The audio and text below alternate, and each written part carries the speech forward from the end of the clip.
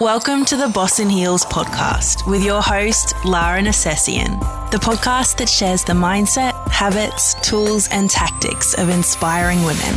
Hi, everyone. This is Lara Necessian, and welcome to the Boss in Heels podcast, where it is my job to share the mindset, habits, tools, and tactics of inspirational people.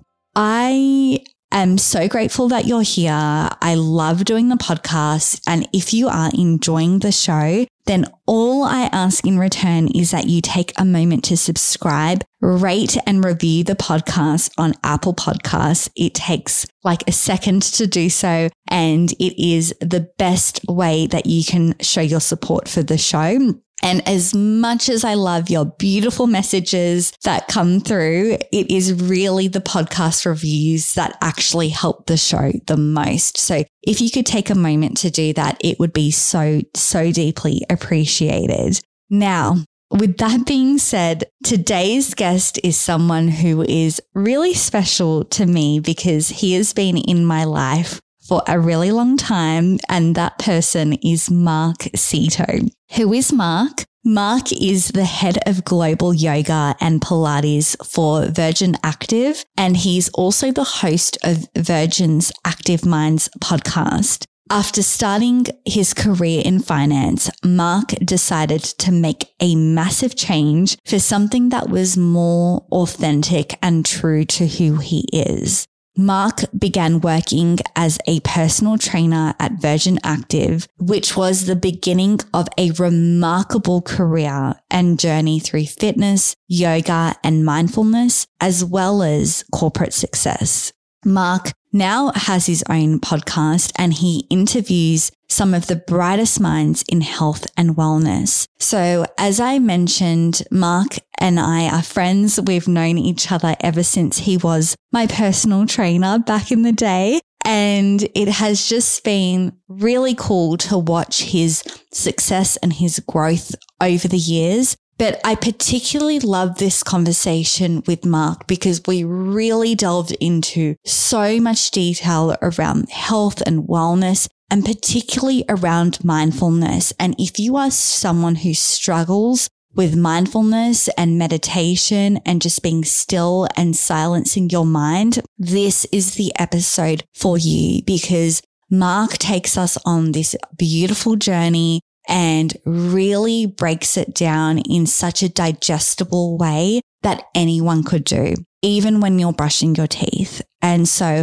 I really encourage you to listen to this episode intently and listen all the way to the end because Mark shares some seriously profound, beautiful practices that you can absolutely take away and start applying in your life immediately. So without further ado, please enjoy this deeply enriching and mindful conversation with Mark Seeto.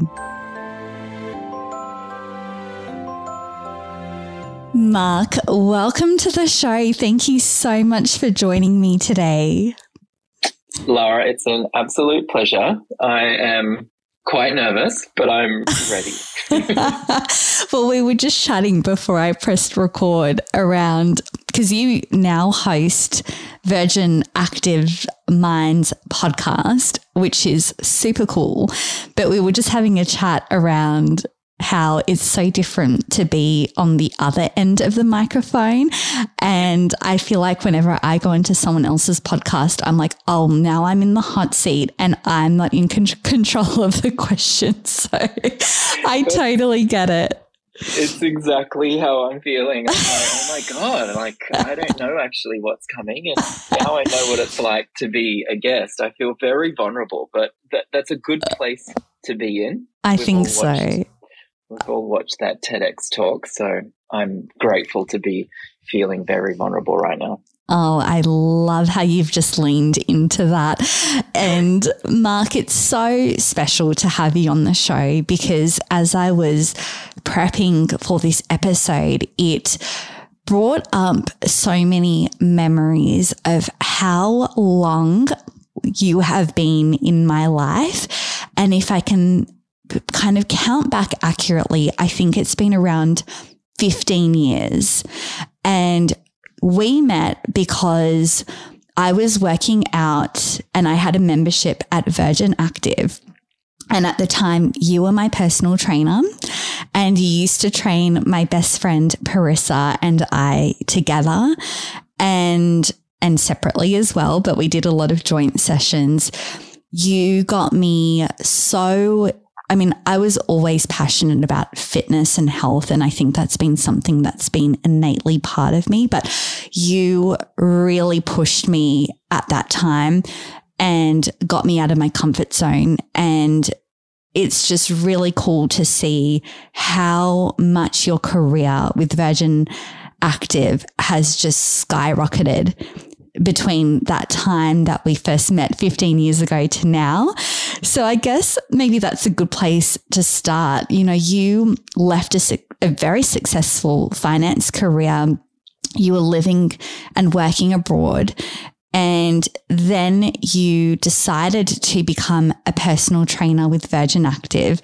So did you have any idea at the time how high the ceiling was going to be for your new career?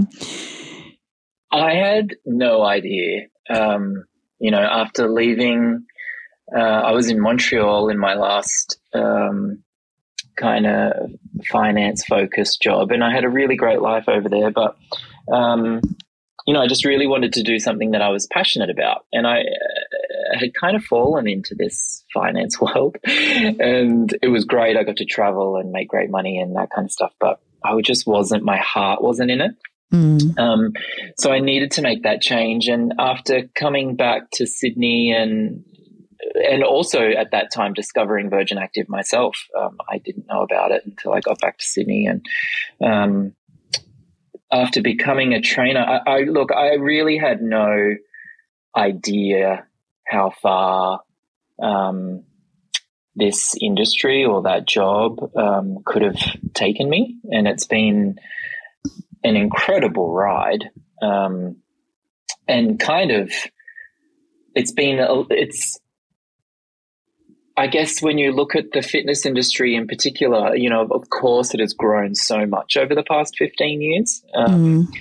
But it feels a bit still like a bit of a trailblazing moment, it's like there's no set pathway when it comes to fitness. And I think that's really reflected in my journey. It's just been so much new stuff over the past 15 years. It's been, I couldn't have imagined it. I couldn't have planned it even.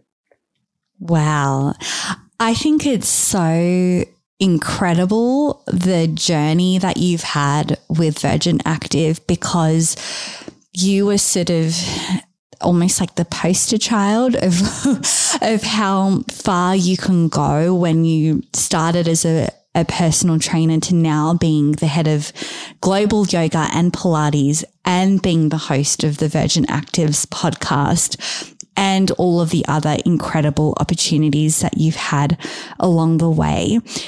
What would be some of the things that you feel you've done in order to set yourself apart from the rest? Because whilst I know that you may not have necessarily planned or imagined things to kind of take this shape, there's obviously certain qualities or characteristics or things that you may have done along the way in order to have those opportunities presented to you or offered to you.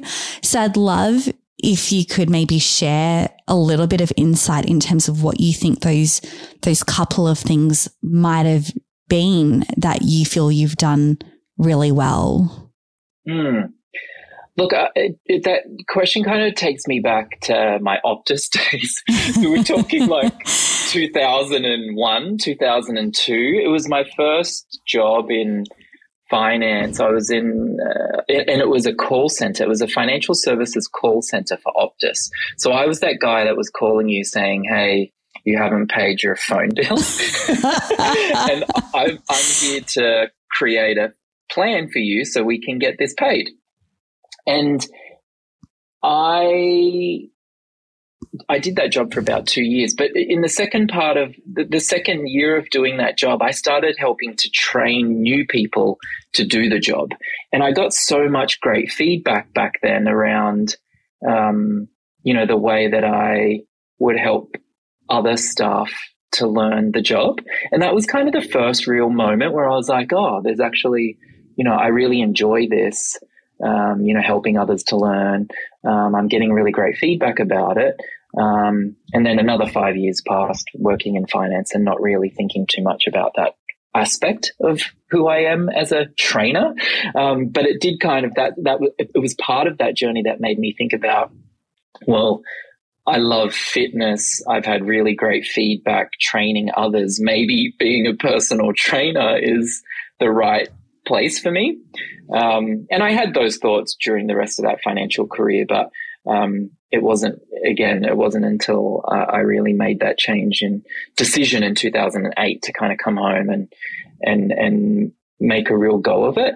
So I think once I became a trainer with Virgin Active, and again, I was like fresh out of Certificate 4 in fitness.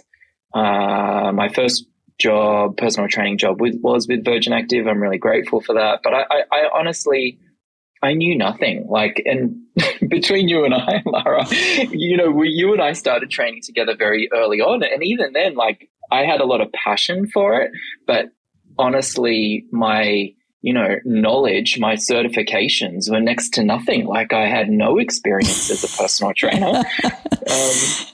So I appreciate that you and Prissa came on very early with me in my training career. I never would have known the difference. You were so natural at it and so good at it. So you just had a really great style, and at no point did I ever feel like you weren't knowledgeable or that you were green. So that never came across. That I had no idea what I was doing. But look, I think very early on in that period at Virgin Active, French's Forest, I really quickly realized that it was about relationships.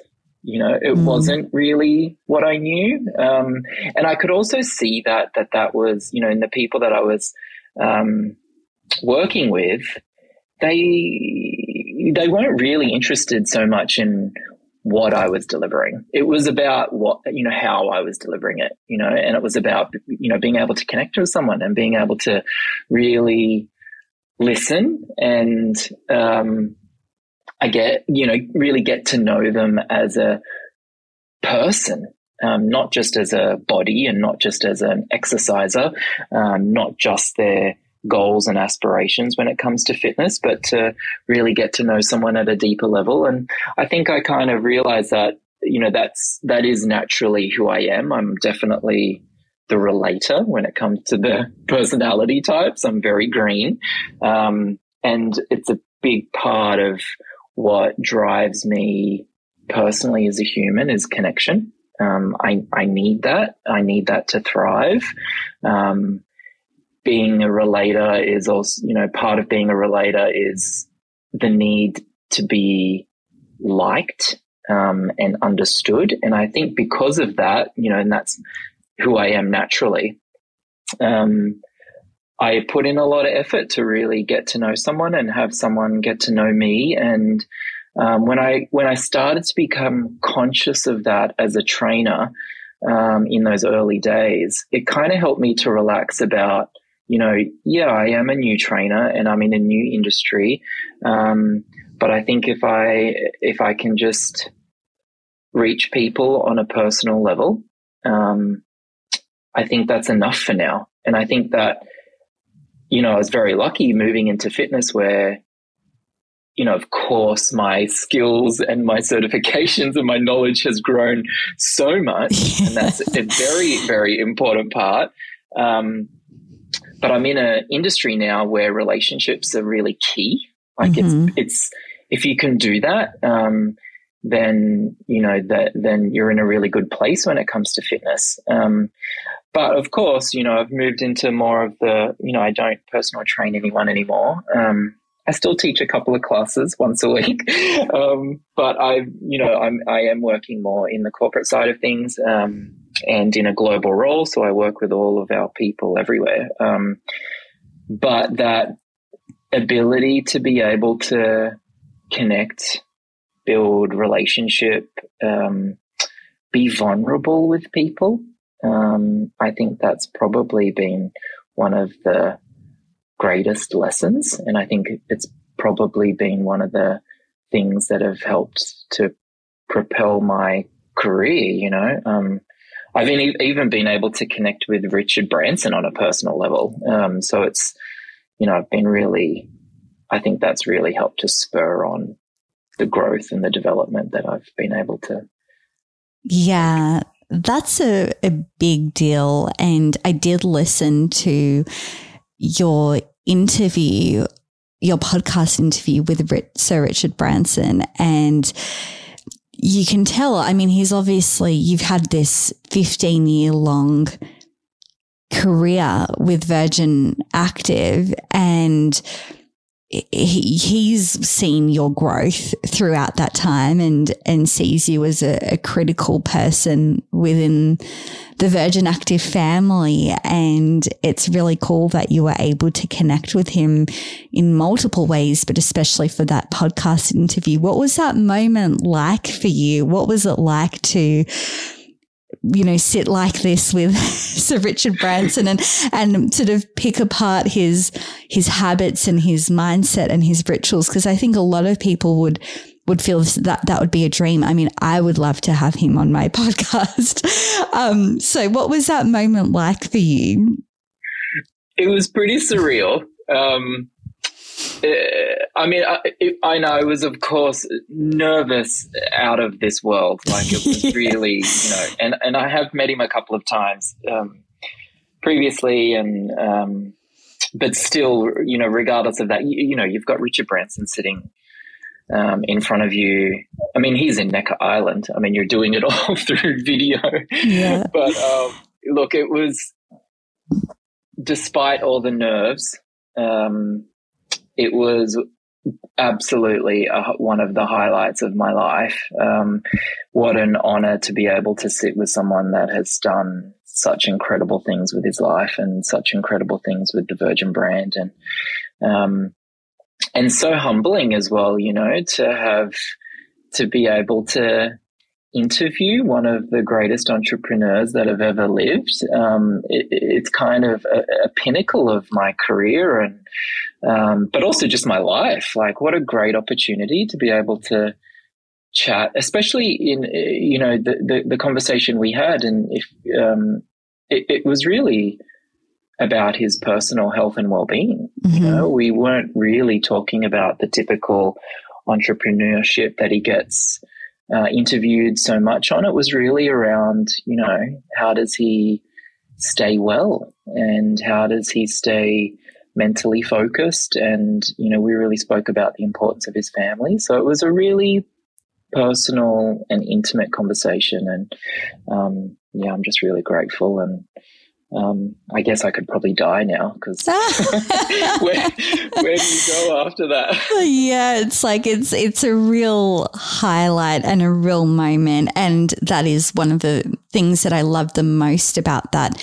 interview was I feel like you shone a light and illuminated a different side of him, which I'd previously never heard him speak in that way in relation to his own health, mindfulness, family, what's important to him, his daily practices, and to your point, he's built a phenomenal empire, and it's by no accident. And I'm always really intrigued, and a big part of this podcast is really unpacking the habits, the mindset, the rituals of exceptional performers. And I think that you did a brilliant job at that. And speaking about health and wellness, this is something that I'm really passionate about. It's such a big part of my world and part of my day-to-day life, but I know it's huge for you. how did you make that decision from this is something that I'm passionate about to this is something that I want to do as my career? What was the thought process behind making that shift? Look, it was really the lack of passion that I had working in the finance industry. I worked for some really great brands like Shell and IATA, Optus, fantastic brands that I was really looked after, being able to live in London, live in Montreal. Like it was, I'm really grateful, and I'll be forever grateful for what I learned there.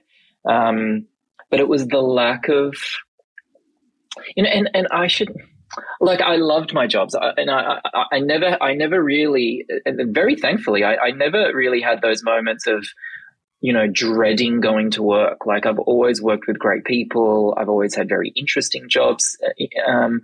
But, that deep down kind of, I guess passion is the best word, like that real drive to be like, I cannot wait to get up on Monday and go to work, like it just, it wasn't awful, but that real deep sense wasn't there. And because I'd never really had it in any previous job, I can't sit here and say, like, how did I know that? Like, it wasn't like I had a job previous to that career where I was like, oh, that's the feeling that I want. I just kind of knew, like, there was this intrinsic knowing that it's like, no, this isn't it. Like, this isn't it yet. So, and again, like I said previously, like I just had this great feedback around helping others learn, and knowing that, fitness, health and well-being, that has been such a critical and important part of my life since forever. Like, I remember I've still got the first cross-country award from, I think I was like 5 or 6 years old. Like, and I think, fitness has been a critical part of me since then. Like, I can still remember doing that cross-country race when I was 5 or 6 years old. And so it's been a real constant in my whole life. And I've always naturally loved it. I know fitness, sometimes we have to learn to love it, but I've been very lucky that I've always enjoyed it and loved it. And so I think those two things combined, just not having that deeper intrinsic passion for my previous career, plus the knowledge that I knew that I loved fitness. It was the number one constant in my whole life. It was just the right combination and the right time. I was in Montreal. I had a really great life, but I was sitting in my office. I remember that day I was sitting in my office. It was minus 25 or something outside. It was snowing. And I was like, what am I doing here?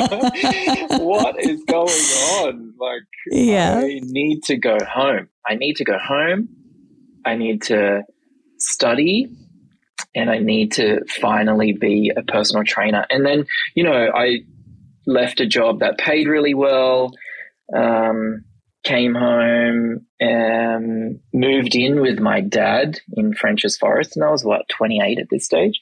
So I moved home and started studying at the Australian Institute of Fitness in St. Leonard's. I got a job at a gym in St. Leonard's just on reception, because I was like, if I'm going to do this, I'm just going to do it properly. I'm diving in head first. I'm going to be a student and be a receptionist, so at least within the industry, so I can start to learn while I study. And that was it.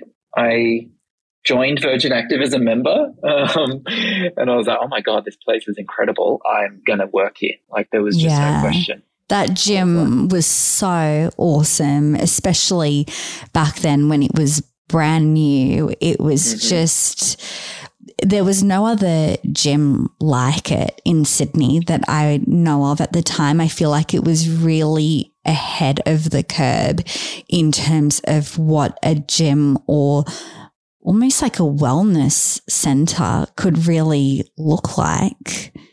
Yeah, I totally agree. Like, there was nothing in Sydney like that at that point.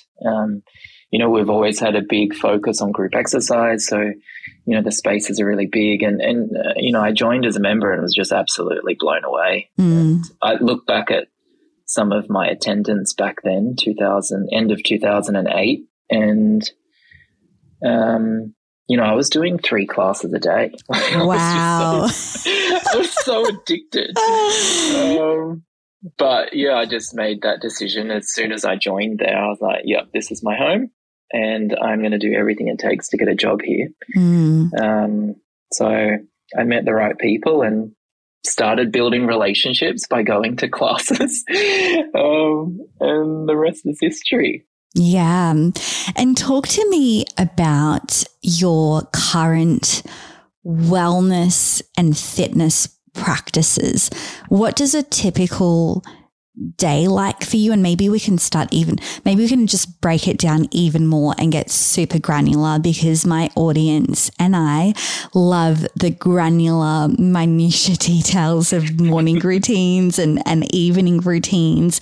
I'd love to know if you could maybe walk us through, when Mark wakes up every day, what time does he wake up? What are the first things that you do? What does the first, say, 60 to 90 minutes of the day look like up until sort of the time that you go to start work for the day?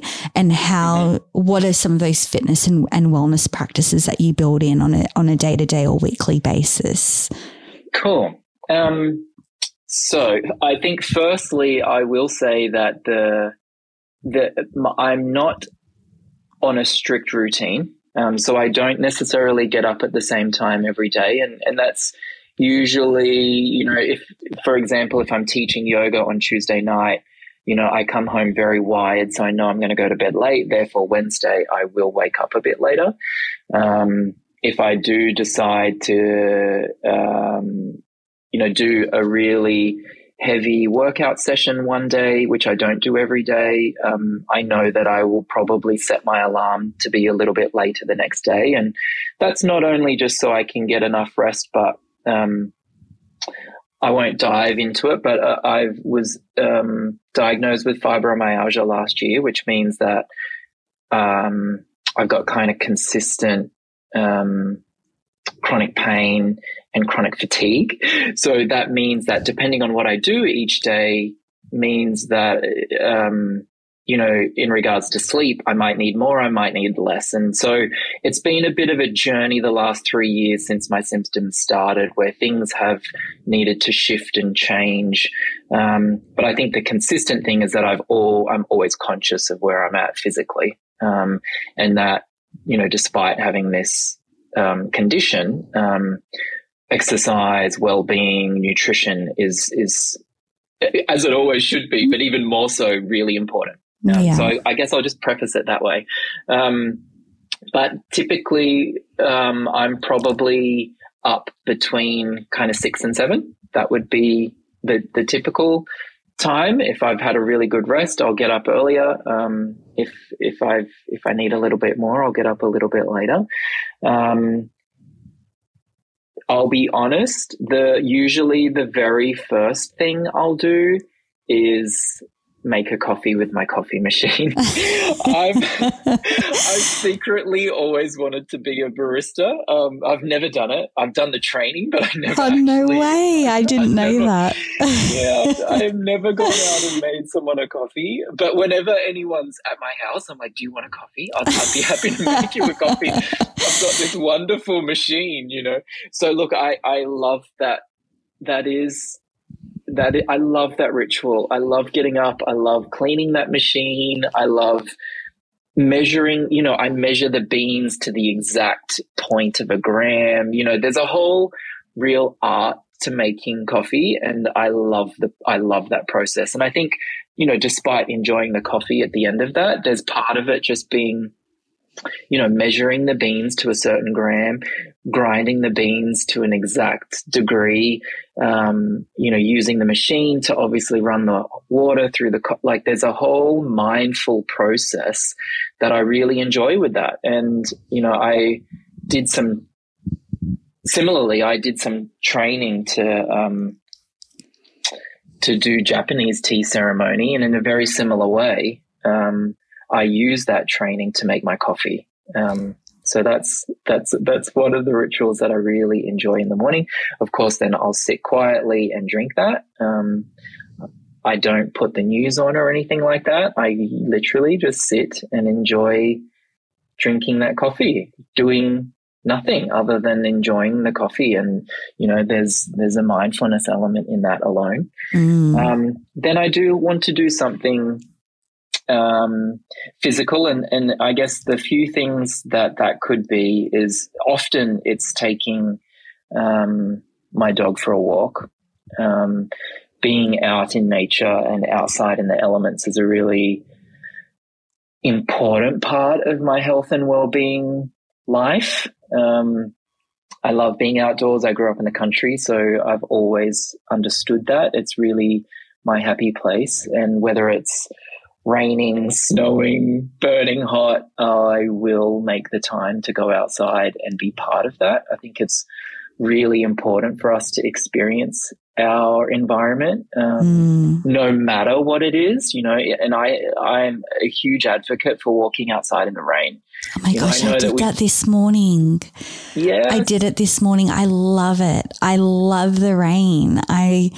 I'm just like so engrossed in what you're saying. I know I didn't mean to interrupt you, but I love being outside in nature as well. I think it's so important to go out and spend that time outside every day, even if it's just 10 or 20 minutes is still better than nothing. So I actually find I'm just so much calmer and in such a better state when I've gone outside and spent time outdoors in nature. 100%. And it's so critical to who we are, and it's free. Like you can literally go out at any time, and it's, of course, in busy days we need to schedule that time, but I think it's, it is, well, we know that it is a really, really important part of anyone's health and well-being program, even to the extent I sleep with the window open, no matter the weather. I think even when it's absolutely freezing and blistering and raining, having the window open in while I sleep is really, it helps me to sleep better. And I think just having that constant connection with the outside is really, really important. So that could be one physical way. This morning, I co-parent my dog, so she's not with me right now. But this morning I got up, made my coffee, and then got straight onto a spin bike and did a online class in my lounge room on my bike. And it was a HIIT class, so it was quite intense. And I got very hot and sweaty, but it was, I like to balance that out with, of course, on other mornings, doing yoga in my lounge room or doing a mat Pilates class in my lounge room. This morning I also spent 15 minutes, this might be a bit weird for some people, but chanting. I am a yogi, and I love using mantra, whether they are mantras in English or whether they are, this morning it was a mantra in Sanskrit, which is the ancient language of yoga. But being able to sit and chant I find it super therapeutic. And in times when I'm chanting, I guess what could be really uplifting English chants like I am balanced, I am balanced. I am balanced. There's a real meaning to that. It's not just the sitting and making noise, but there's manifestation there. There's creation there. So that was part of my ritual this morning. That doesn't happen every morning, but that's definitely a part of what I like to do at least on a weekly basis. Yeah, they're probably the main things, to be honest. Like at this stage, especially with fibromyalgia, yoga, Pilates, cycling, going for long walks outside, of course, chanting, breathing, meditation, they are really huge parts of my mostly morning rituals. I might do some of that at lunchtime. And the stronger kind of HIIT workouts, doing weights, that's a lot less that I used to do, and that's purely because of fibromyalgia and this condition that I have. That sort of workout really wipes me out, so I need to be really prepared before taking on something like that, because I know that it's going to make me super sore and very, very tired. So I just need to balance that out with what work that I have going on. It sounds like you take a really intuitive approach in terms of how you feel and then using how you feel to determine what you do.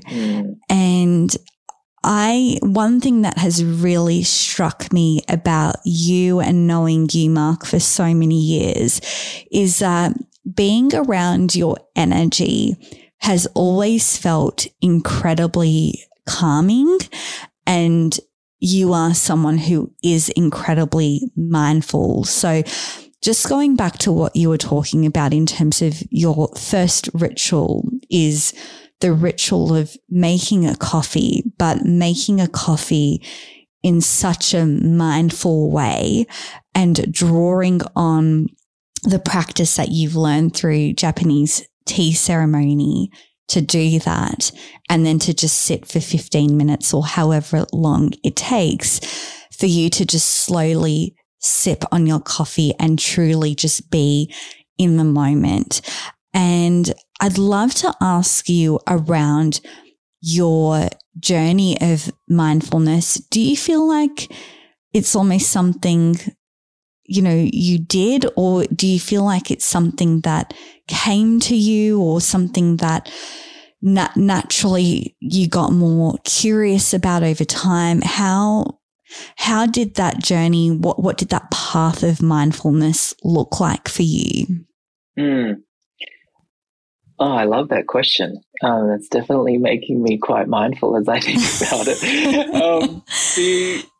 I'll firstly say that we can be mindful in any process, right? Making coffee, brushing our teeth, sitting on the bus, sitting in traffic. Like, there is an opportunity to be mindful no matter what we're doing. And I think it's really important that we understand that, sitting and meditating cross-legged on the floor in a perfectly quiet environment, like, of course, that's part of a mindfulness practice, but the vast majority of the time, that's not how I practice.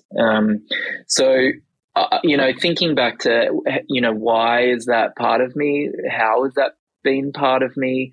I think I was very lucky to grow up in the country and to grow up in the bush. I spent a lot of time as a kid alone in the bush. So I think I've kind of naturally always been fairly comfy and confident sitting alone with nothing much around other than the awareness of my environment. But a more structured meditation practice started in my early 20s. I, like most of us, was really struggling with some mental health challenges back then. And I had some professional help, which was great.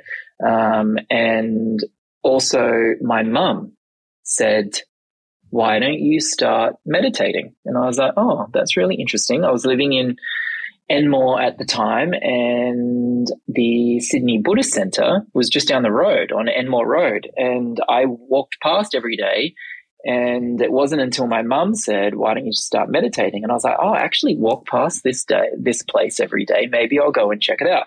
So the first meditation class I did, it was really challenging sitting on the floor because it is a much more structured practice there. And we sat on the floor for 45 minutes and we did this guided meditation. And when I left that center and stepped onto the street, honestly, Lara, I kid you not, the brightness of the world and the intensity of sound, I was blown away. It was like someone honestly lifted a veil, and I was like, the world is much more brighter than before I walked in, like it was a real profound moment. Yeah. And so I'm really lucky that I had that guidance from my mum, that I lived so close to this place, that I had that experience so early on. I must have only been maybe 19 or 20.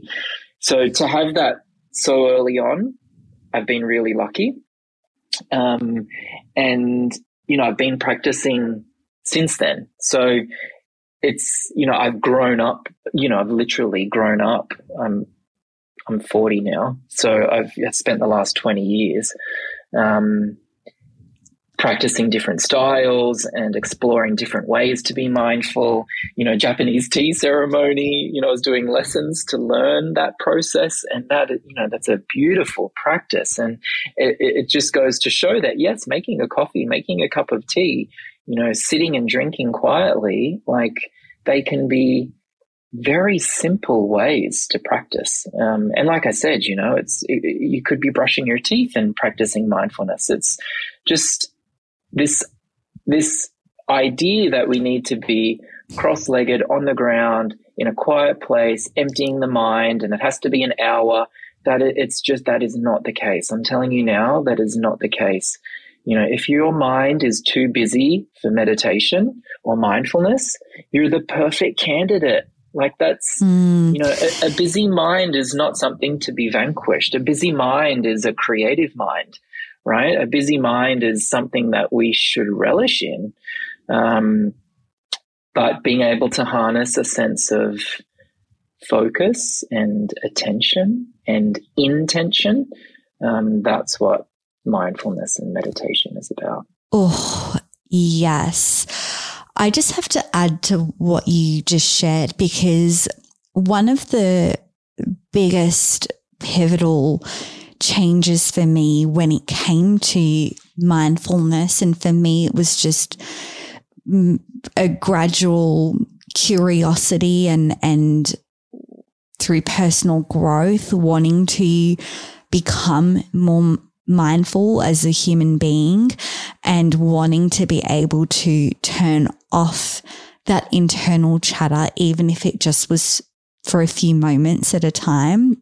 And Eckhart Tolle's books, The Power of Now and A New Earth, were both groundbreaking for me, and particularly A New Earth gave me one of the greatest epiphanies about life in itself. And one thing that I learned through Eckhart's work was around using little moments throughout the day to practice mindfulness. And it's exactly what you just touched on. Being mindful when you're brushing your teeth and slowly opening up the tap and, one by one, just going through the process of, and the steps of brushing your teeth, or any time that you're stuck in traffic, rather than getting frustrated and impatient, using that as an opportunity to practice mindfulness and just be present in that moment. And it has exponentially just improved the quality of my life and made me much more calm and much more centered and grounded. And I was really curious to hear your take on it because, like I touched on, you are an incredibly mindful person, and anyone who is around your presence would feel that when you've really done the work. So I'm curious to know from your perspective, because this is something that I know that is so important, but is something that's often left on the back burner. I think that we as a society, and we're getting better, but I believe that people do put more of a weight and focus on emphasis on the physical fitness side of things, going to the gym and doing workouts and those types of things. But mindfulness seems to be a bit more of a challenge for people. So for someone who is curious and perhaps wanting to go on that journey of even just becoming a little bit more mindful in their day-to-day life, where would you advise that they start? What would be some of the things that you might recommend or suggest that they do?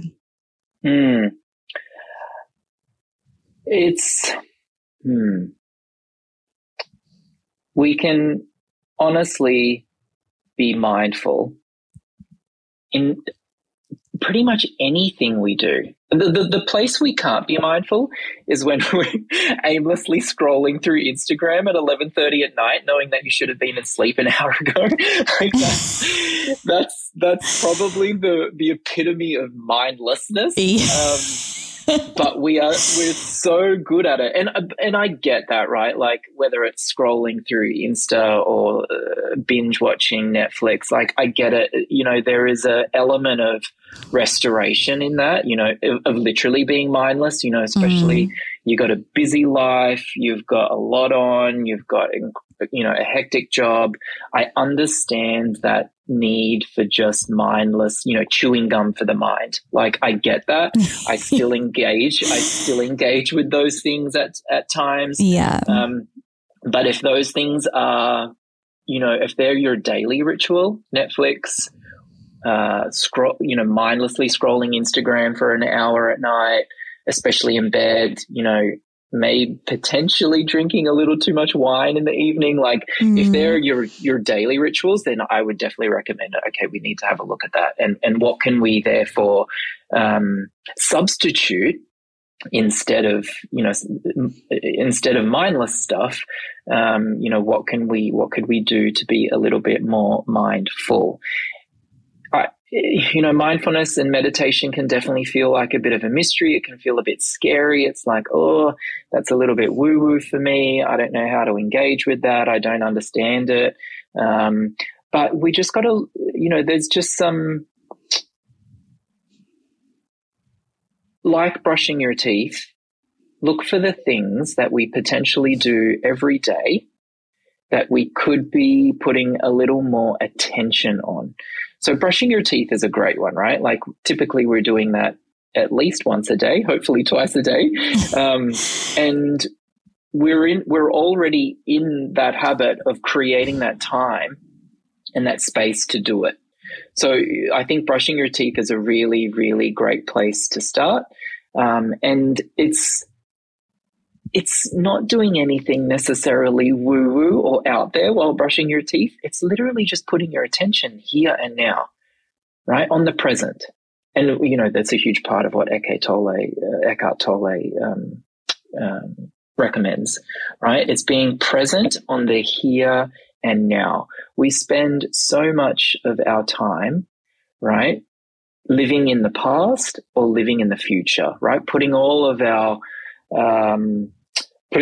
worries on things that have already happened, and putting all of our aspirations into things that have not yet happened. And of course, there is time and place to be considering the past and of course, planning for the future. But when it comes to settling your mind, creating a sense of mindfulness, we need to do that in the here and now. And so when we choose to brush our teeth, rather than thinking about, it's 6:30 in the morning, I've got to get here and I've got to get there. How am I going to get that there? Who's picking up the kids? What am I going to have for dinner? Like, it's just allowing all of that just to be there. We're not trying to push it away. We acknowledge that those things, those needs, those jobs, they're there. Can we, while I brush my teeth for the next 2 minutes, can we just be here and now? And so that's taking in the environment of your bathroom, right? How bright or how dark is it here? What is the temperature like? Is there music playing? Can I hear anything? How am I feeling? And then when it comes to brushing your teeth, it's literally, how does this feel? How does this feel as I'm moving my hand and moving this brush around in my mouth? Or maybe it's an electric brush. How does the vibration of this electric brush feel on my teeth? Like, it sounds a little bit, simple and a little bit weird, but that is literally the practice. And let's not put too much emphasis on, what we might be feeling or the actual process of moving your arm, but it is more about the fact that when you're doing that, you're in the present, right? You're here. Like, you can't be thinking, while you're moving the brush around in your mouth right there and then and getting an understanding of that sensation, like, it's really hard to be somewhere else while you're doing that. You know what I mean? It's just pulling your focus into the here and now. And when we do that, it just, as you said previously, it just gives your mind that little moment to be, like, it's just a little bit of a pause. It's a little bit of a release and a letting go of all of the other stuff, the important stuff that we have that's about to happen for the rest of the day. But it's just taking that tiny little moment. And that's what I do when I'm making my coffee, right? And I do set up my space. Like, I've got a certain light that I put on, and, the TV doesn't come on. I've got a certain cup that I use. Like, I know it sounds a little bit basic, but, there's a ritual that goes into making this coffee that really helps to bring me into the present moment. It brings me into the here and now. And it just so happens that I love the taste of coffee. So being able to sit for 15 minutes after, and it's very tempting to put the news on. It's very tempting to pick up my phone. But I make sure that I've set up my environment in a way where the temptation is always there, but I'm able to resist it. And I sit and I sip on that coffee, and I'm like, what is the temperature like? How does it feel to hold this hot glass cup? How is my coffee today? Can I take, what can I taste? Have I burnt the coffee? Is there chocolate here? Is it fruity? What does it smell like to sit here and smell this coffee? And, these are enjoyable things for me because I love coffee, right? But brushing your teeth are not necessarily the most enjoyable thing that I like doing. But in the same way, I'm using that moment to be able to create this mindful, present moment. And I do it, I brush my teeth twice a day. So I've got 2 opportunities today to be really present. And sometimes that's sometimes in some hectic days, they're the only 2 moments I get in my day. And you know what? But that's enough sometimes. And those 2 moments are better than no moments at all. I think that's another thing, right? Like, we put a lot of like, but if I don't do it every day, like, I might as well not do it. And it's like, no, like, if you do it once a week, like, might be more than enough. Any little bit will help. So, I think part of it is also just releasing that pressure that you have to be perfect at something, or it has to be every day, or it has to be at a certain time every day, or it has to be for a certain practice each day. It could be brushing your teeth. It could be making the coffee.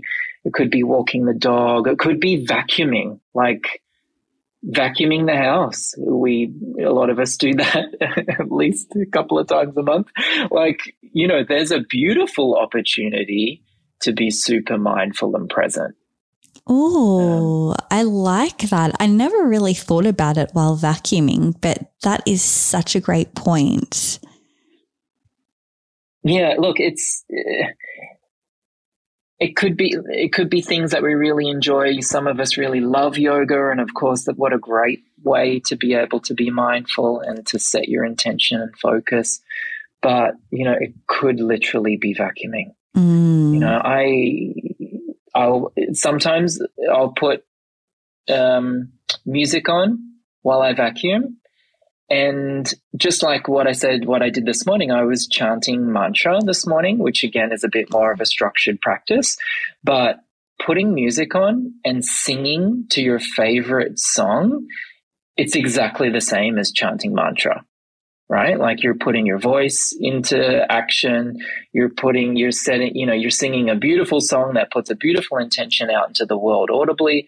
Like it's the same as sitting cross-legged and chanting mantra, but you happen to be singing Britney Spears and you're vacuuming your lounge room. Like, it's that can be an equally powerful mindful moment as sitting and chanting Sanskrit.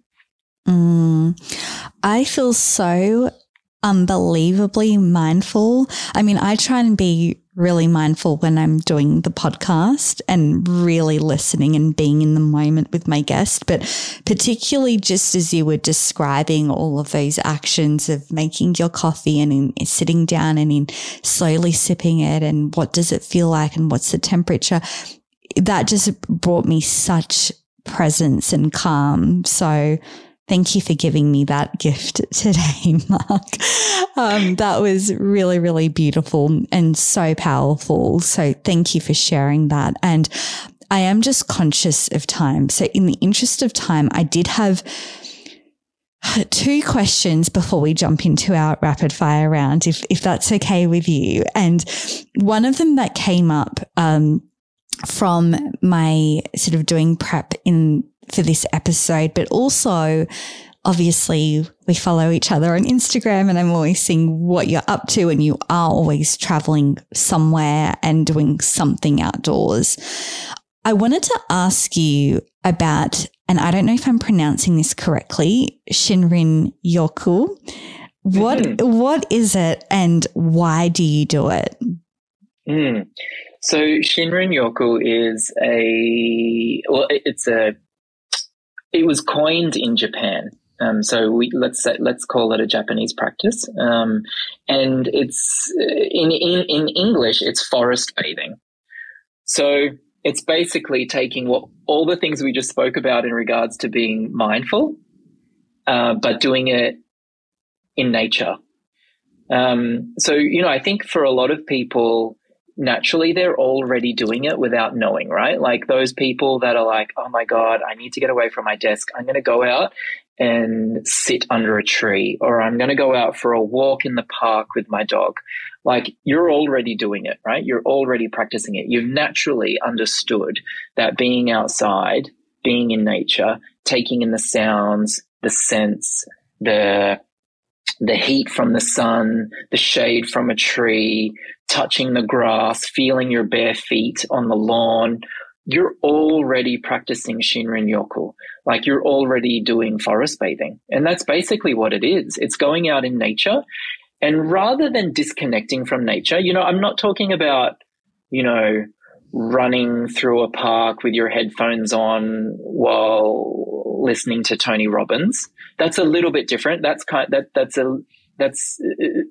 if you were to go out for a run in the park, no headphones, with your eyes wide open, being super conscious and aware of the light from the sun, the coolness of the breeze, the smell of the flowers, the sounds of the birds, that's more what Shinrin Yoku is about. But it's a practice. You can become trained to be a qualified Shinrin Yoku practitioner and take people out into nature and help them to become really conscious and aware of being in nature. Whether that is, like I said, feeling the grass beneath your feet, or touching the bark of a tree, or smelling flowers. Like these are ways, again, that we can be mindful and conscious of the present moment, absorbing our environment, being out in the rain like you did this morning. That is part of Shinrin Yoku. That is, being super aware of our physical environment and the moods of the seasons of the year. You know, like they are all really important parts of who we are as humans. And, you know, like I said earlier, I was very lucky to grow up in the bush, and I spent all of my time as a kid mostly alone in the bush. So I think I was blessed to be able to have that upbringing, and it's just something that's consistently been part of my life ever since. I make time for it. I schedule it, and I practice it, right? Like if I'm going out, and that might be, you know, right now I'm sitting in my apartment in Alexandria, and it might be going to Sydney Park and just walking through the trees and being conscious of the trees. It doesn't have to be as grand as, you know, driving all the way to Wilcannia and setting up camp next to the river. You know, it doesn't have to be that grand. It can literally be tending to your plants on your balcony.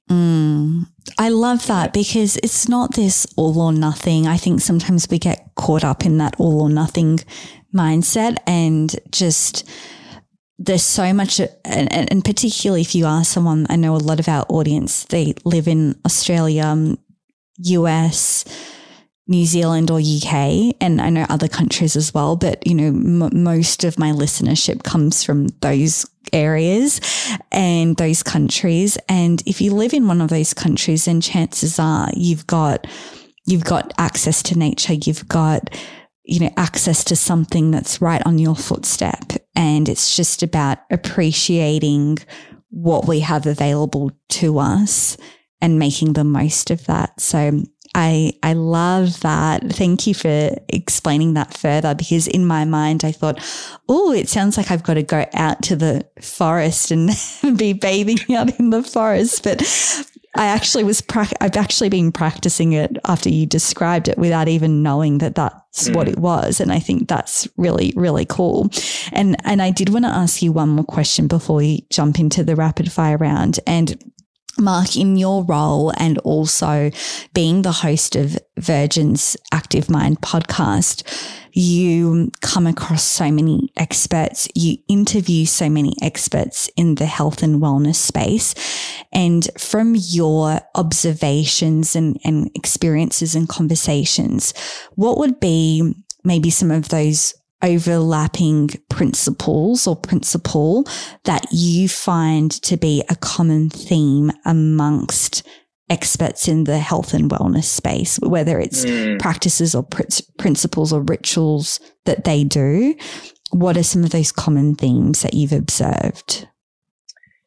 It's probably two things. And I think the first one we've just spent quite a bit of time talking about, and that's being able to be present and practice being present, being here and now. And, you know, it's been such a blessing being able to talk to so many different experts, and whether that's on, you know, gut health all the way through to physical health. And I think there's a common thread through all of these different health and well-being areas, that creating a sense of mindfulness and looking after your mind is so critical. Like, and it's not, you know, of course, you know, we're talking about it from a mind aspect and having these mindful practices. But it's not just about the health of your mind, you know, like being able to speak to our gut health expert. You know, there's studies that have shown that having a mindfulness practice helps to increase the good gut bacteria in your guts, which then has a direct effect on your physical health. And there's also, you know, research now showing that good gut health also helps with your mental health. So there's that is definitely one of the things that it's a common thread through all of the conversations that I've had. And I'm glad that we've just spent so much time talking about that. So hopefully that inspires some of your listeners. The other one I would say is relationships. You know, the importance of relationships and having strong balanced, healthy relationships with the people around you, whether they are your friends and family or your colleagues. And I think especially your colleagues, like, we don't get to choose our family most of the time. But, being able to have really strong connections at work, not only good for your health, but also good for your career, knowing that when you have these strong, healthy relationships at work, you are more engaged at work. You're more engaged with your work. I think that's been, I don't know if I should say surprising, but it has been a common thread, no matter what subject we're talking about. But the importance of relationships, and having, healthy, balanced relationships in all aspects of your life, personally and work-wise. It is a little surprising, but it's not at the same time. And I've observed the same, just kind of reflecting as you were speaking. Relationships have been such a pivotal part of my career success. And without them, we can only go so far. So I think that's a really great observation. And I want to jump into our rapid fire round, Mark. And the first question I wanted to ask you is, what is one piece of advice that you would give to your 20-year-old self? It's one of my mantras. You're already enough. Oh, I love that. That is so beautiful. Question 2. What is one thing that you've gotten better at saying no to? Oh, going to the pub.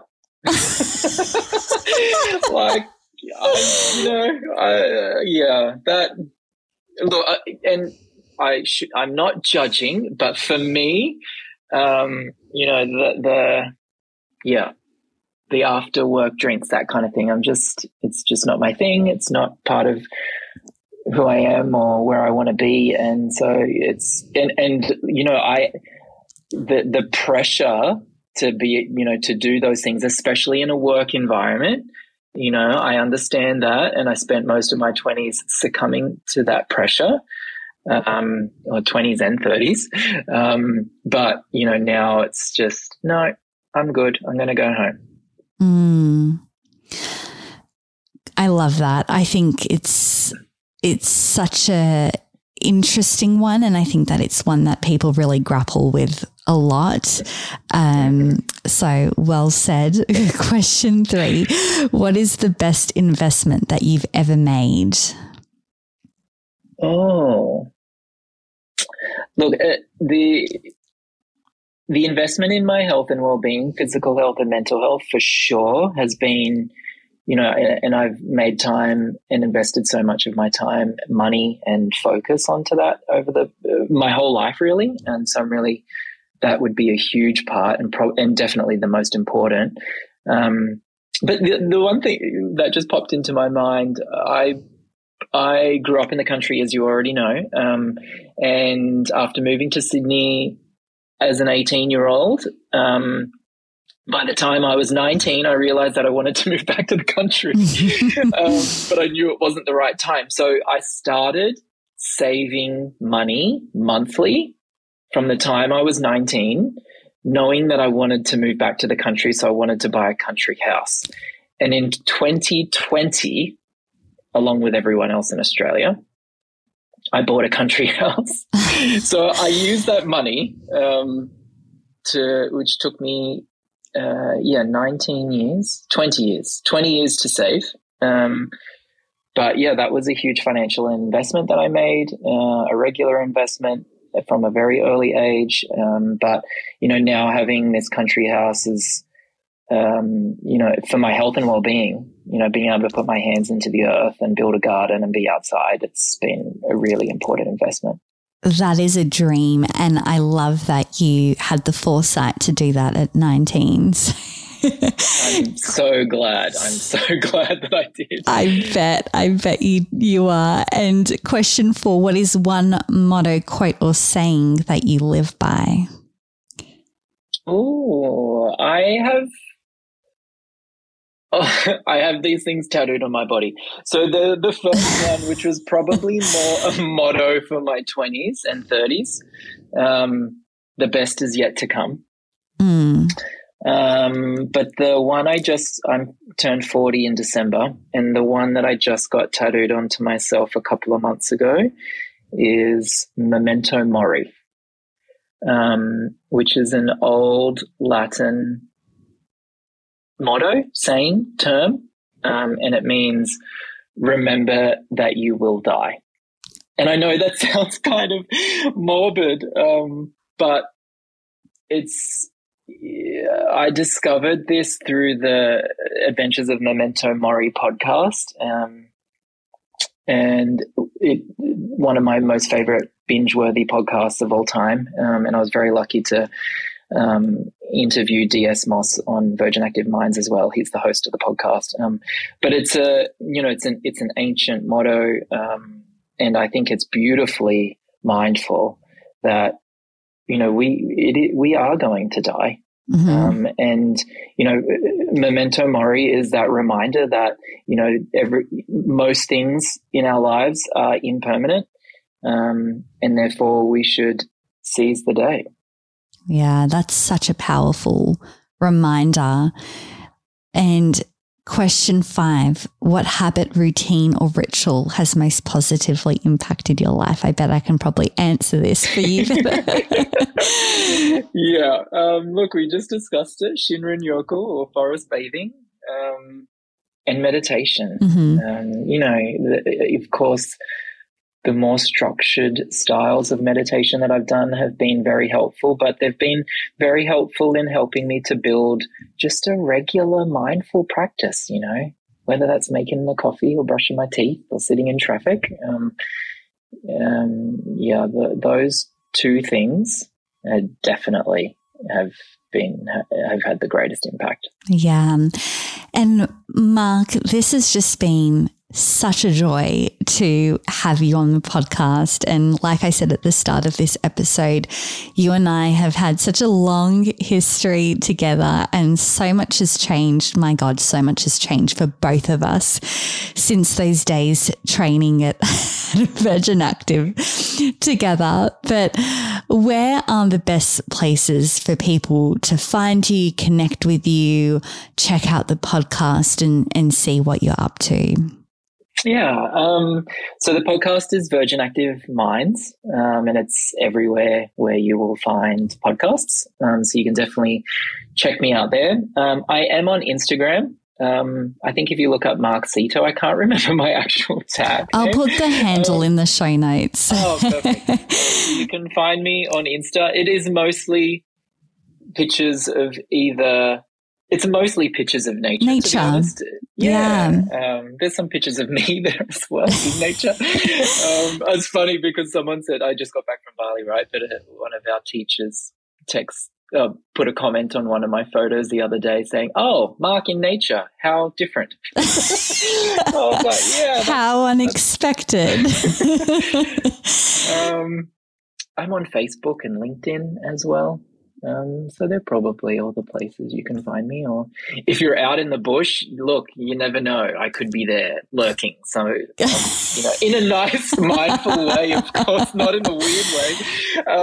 In a very peaceful manner. Yes, that's right. If you see some bald brown guy sitting there meditating, that's covered in tattoos, that's probably me. That's too funny. And before we do wrap up, are there any final messages or a final message that you want to share with our audience? Look, I'm really grateful that we've been able to talk about mindfulness in particular, and how important it is to health and well-being. And I would just say I totally understand and hear you when it feels a bit hard and scary and no time to make for this. And I get it, right? Like those are honest and real challenges that we all have. But it's worth it. right? Like it's worth it. If it's literally the 90 seconds you're using to brush your teeth, it is worth it. It takes some effort, but like anything good in life, it takes effort and it can be challenging, but it's absolutely worth it in the end. So just start now. It doesn't matter who you are or how old you are or how good you're at anything or how bad you are at anything. It doesn't matter how busy your mind is. It is just worth starting. Start now, today. Hear, hear. Mark, this has been such a pleasure to have you on. Thank you for doing this with me. I have no doubt there's a profound impact that you will leave with our audience, and also broader than that. You know, the work that you're doing is really beautiful and so important. So thank you for coming on and sharing your experiences and insights with us so generously today. Thank you very much, Laura. It's been an absolute pleasure. Thank you. And thank you so much to everyone for listening. We appreciate you, and bye for now. Thank you so much for listening to another episode of the Boss in Heels podcast. Be sure to visit bossinheels.com for a ton of information, resources, and articles on all things career and personal development. And subscribe to this podcast for all future episodes.